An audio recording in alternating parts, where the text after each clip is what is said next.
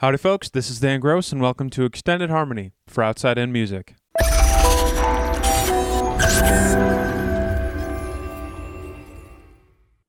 Outside In Music is a record label and a media company that connects jazz artists with their passionate fan bases.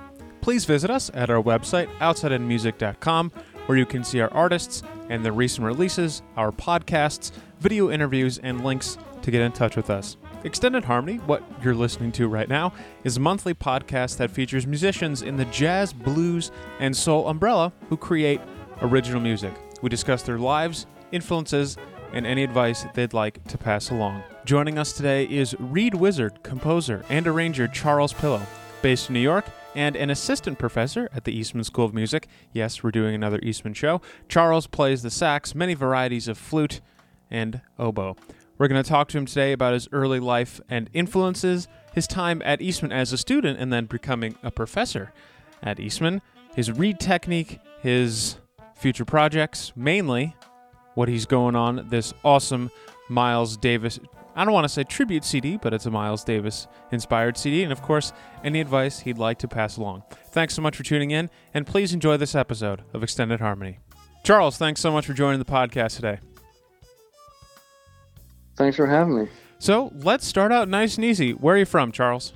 I'm from Baton Rouge, Louisiana. Yeah, and you took a bit of you decided that all that warm weather wasn't enough for you, and you eventually made your way to Rochester. But we'll get to that in just a moment.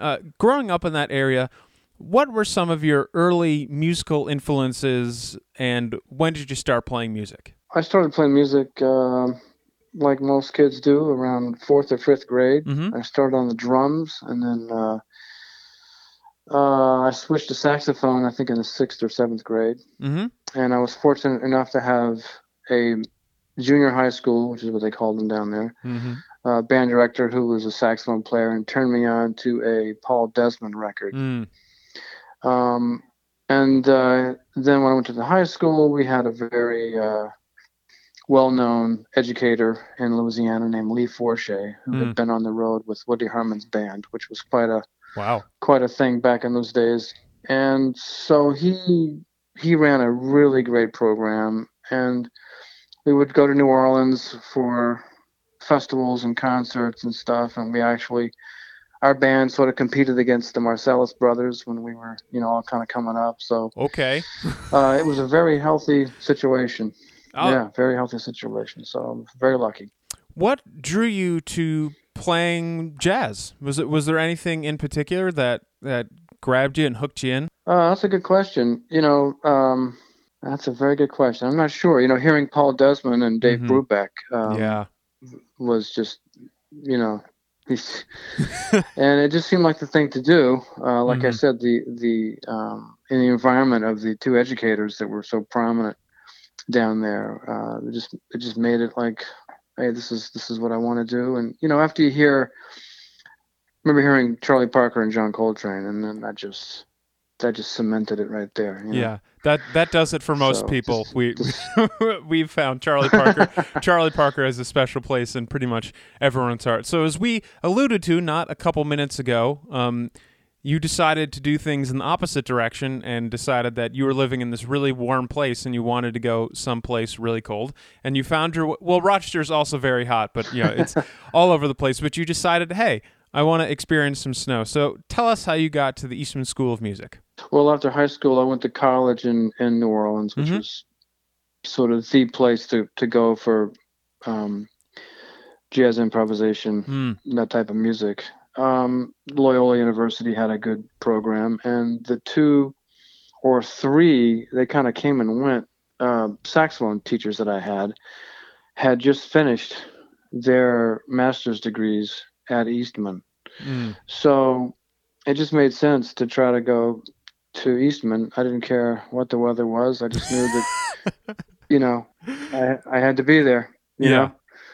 And that was just another lucky thing. You have these folks that are coming from such a good place, and it just makes sense to end up going there. And then, of course, I did my master's degree at Eastman and got to study with Ray Wright, Ray Ricker, and Bill Dobbins. So That's what got me there. Forget rock and roll. That's a power trio right there. So I wanted to. This is probably we'll figure out the chronology right now. One of the things that makes what you do very unique is almost every reed player now doubles. There are more and more who have oboe in the repertoire as well. But it's not just that you play flute, it's that you play many varieties of flute. And so I wanted to talk to you today about not just doubling as a reed player in general, but how you came to double on, bass flute or alto flute and all that kind of stuff. Well, I get, excuse me, I get that question a lot, as far as saxophone players having to double. And it's sort of a commercial necessity. Yeah. If you're gonna work, and even in very, very creative ensembles, clarinet and flute players and saxophone players a lot of times are playing many instruments, Mm-hmm. So it's not just recording for sort of commercial recordings where mm-hmm. you're required to do a lot of doubling. But I always tell my students that I look at it this way, where if you're a saxophone player studying saxophone and you want to play flute, you're going to have to listen to some great flute players mm-hmm. to hear what the instrument should sound like. And when you do that, you're going to hear music that you may not have heard as a saxophone player, whether it's a Mozart clarinet concerto or some Baroque flute or contemporary oboe or Hindemith oboe sonata. So that music may have gotten past you had you not been interested in those other instruments. And what I find happens is that I call it like a cross-pollinization, where you start to become, your ears are opened a little bit more, mm-hmm.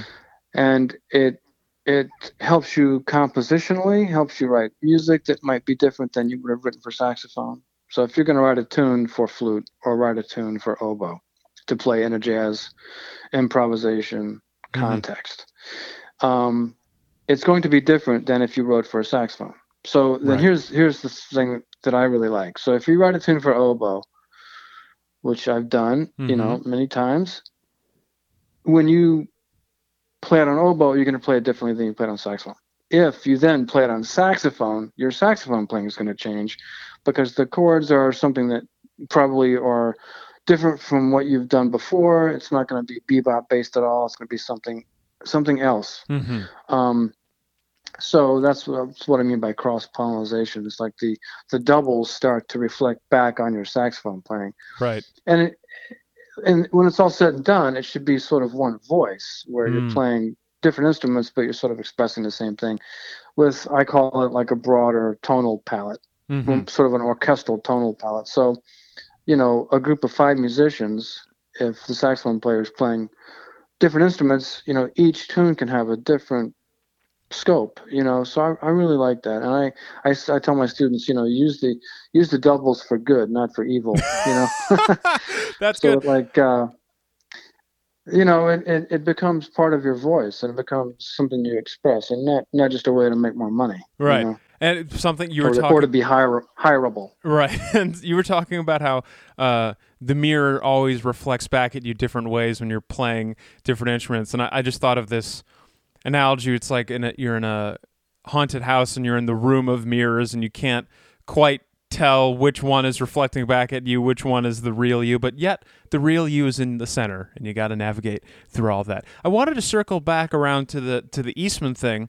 Not everyone I've talked to has had the opportunity to both be a student at some place and then go back and then be a professor at that place. So the first thing I want to unpack with this little discussion is, while I'm not going to make you recount every minute of your time at Eastman, I do want to, you mentioned 3 great professors you had an opportunity to work with, Ray Wright, Ray Ricker, and Bill Dobbins. If there is one story that you can share with us that sticks out from your time at Eastman pursuing your master's, I would love to hear it. Well, I have to say that Ray Wright he was a brilliant guy in many ways, and he had a really great sense of humor. And this was many years ago. He had us write a big band chart for the jazz arranging class, and so I wrote a chart on Dolphin Dance, the Herbie Hancock tune. And the intro, I had these big suspended chords that the brass, I think the bass trombone and bass played the root, and then I had the brass section spell out this big chord, and he had me stand in front of the band, and he counted the tune off, and we played the intro, and he stopped, and he looked at me, and he said, "What do you think?" And I'm grinning ear to ear because I thought it sounded fantastic, Oh no! And so he counted it off again, and same thing. He stopped. He looked at me, and what do you think?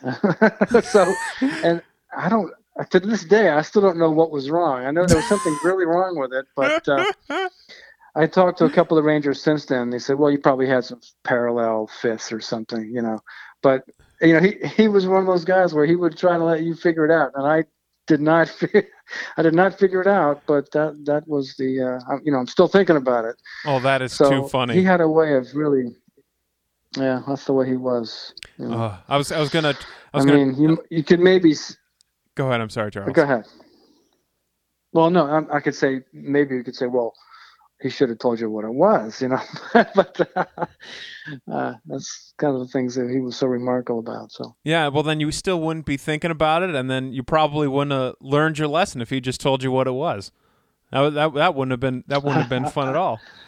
And then the second part, I hope so, yeah. And the second part of this that I wanted to unpack is, what was it like for you coming back to Eastman as a professor after your time there as a student? Well, it was it's really enjoyable, and still is very enjoyable. It's an honor to be there. It's got such a great history, and it's known all over the world as a great place to be. It's got a conservatory atmosphere. The students, for the most part, are very, very serious. So I take the job very seriously and try to, as well as I can, listen to what the students want, try to decipher, their fears and their hopes, because everybody learns differently, I'm finding, and you want to be supportive, but yet hard on them to a certain degree, so they get the most out of it. Because I think what you want to show them is not what it is to learn, but I think how to learn, and so they can continue on their own way. I think sometimes a lot of them don't have a good work ethic, or I think that's part of a teacher's job, is to really show a student how to practice. Right. A lot of them spend hours in the practice room, but maybe not getting as much done as they can, to sort of streamline what they're doing and hopefully teach them how to learn so they can do that themselves for the rest of their, and not just music and anything else. Try to relate it to just being having a sound approach to things. Right. And puns notwithstanding. Not spin around in circles. Right. And I wanted to exactly. move on to, we want to talk a lot about this. This is an incredibly cool project, this new CD of yours, this new album that's coming out, Electric Miles. And I want to unpack everything with you, but I want to make sure we get as many names as possible. This is an Eastman show of extended harmony, after all, so I just wanted to list all of some of the Eastman cats that are on here. The great Michael Davis on trombone, The Big Show, Jared Schoenig himself on drums, and then we have some more recent Eastman alumni too, Luke Norris, C.J. Zarniak, Carl Snabel, all on reeds, Charlie Carr on trumpet, Julian Garview on electric piano, and there are even some current Eastman students as well, Colin Gordon on sax, Abe Norrie trombone, Jack Corright on trombone, and Gabe Ramos on trombone as well. So I just wanted to get those names out of the way, give the nod where the nod is due to all those cats. But First, Charles, I just want to give you the reins and you tell me about Electric Miles. Yeah, well, thank you. Well, it's featuring compositions from a number of Miles records. Most widely known as Bitches Brew, which is we're coming up to the 50th anniversary of that.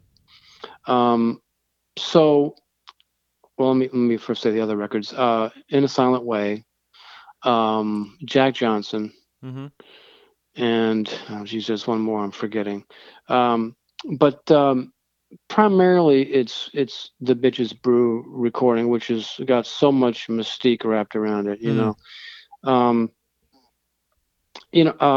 I feel like that music in a way is sort of underappreciated still, even though it's Bitches Brew is one of his still best-selling albums, other than Kind of Blue. So I think it also not only has a mystique around it, it's sort of underappreciated. So, but I think my generation that kind of grew up with that record always really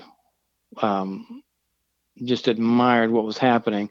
And if you look at who was on that record, it's basically the folks who started the whole fusion movement. Joe Zawinul, Wayne Shorter, Chick, Herbie Hancock, the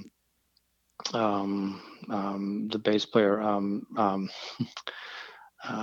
Dave Holland, Michael Henderson, who played bass just after that on Jack Johnson. So I don't know. I just wanted to put that music into a large ensemble format. Yeah. And what as doing it, I learned so much. But I think what's misunderstood is Tio Macero, who put it all together, of course. But a lot of folks don't realize, I think, that he was a composer himself. He knew classical composition techniques. So he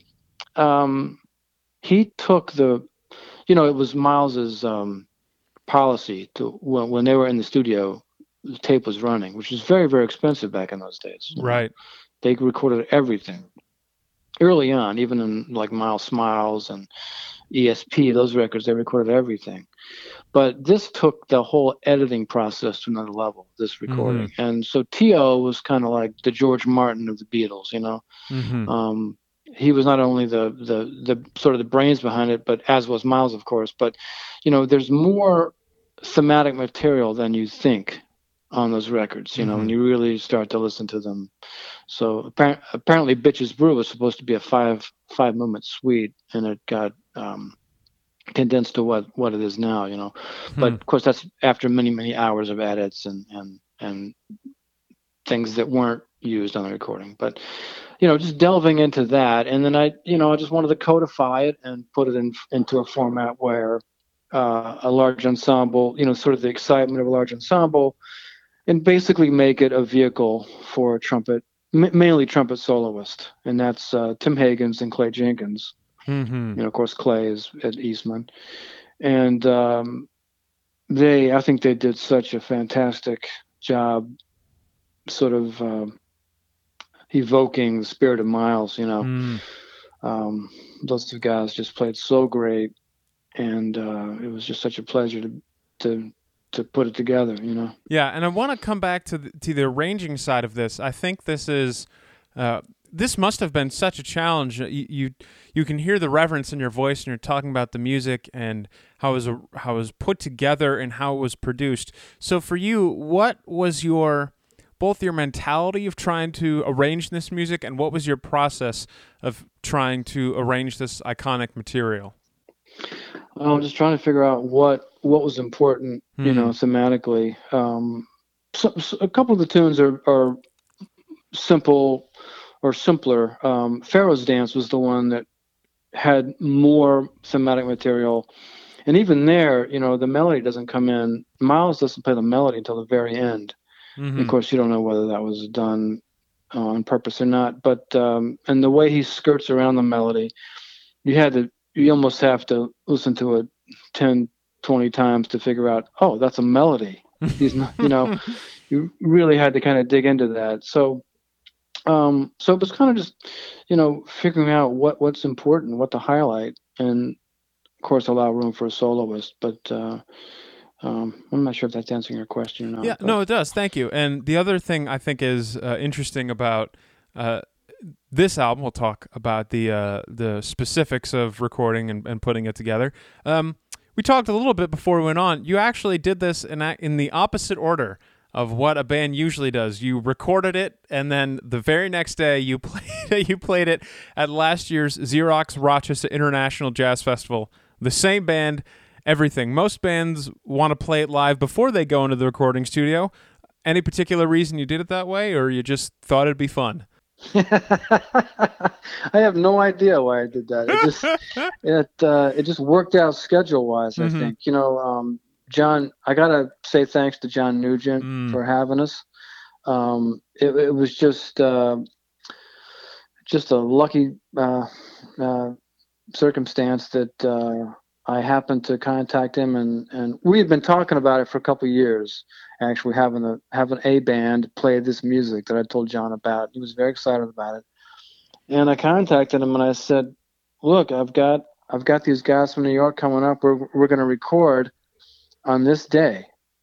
I had already booked this recording studio, or had tentative plans in Rochester to do it, and he said, "Well, okay, how's this date to play?" So it just worked out to where the recording was first and the performance was second, which isn't a bad way to do it now that I think about it. I was talking with some other folks about recording music that you haven't fully rehearsed, and how that can really be a good situation to record. It catches everyone in their most alive, emotionally and intellectually. You're a little bit afraid, but not too afraid. And I think good music comes out of that. So, anyway, I think it can work either way, but this is the way we did it. And we were very happy that it worked out this way. I think everybody in the band had a great time. I think we got a good product too. So. Yeah, and it was very enjoyable. Before we talk about the release of the album, I do want to talk a little bit more about the Jazz Fest. You are again playing at this year's Xerox Rochester International Jazz Festival. Can you tell us about that performance? Yes, we're playing on the 24th, June 24th, in the Wilder Room. It's a trio with myself, Jeff Campbell on bass, and Rich Thompson on drums. It's a group that we call Triosity. We released a record last summer about this time on the I'm forgetting the label. We'll add it in post. We'll get it. Okay.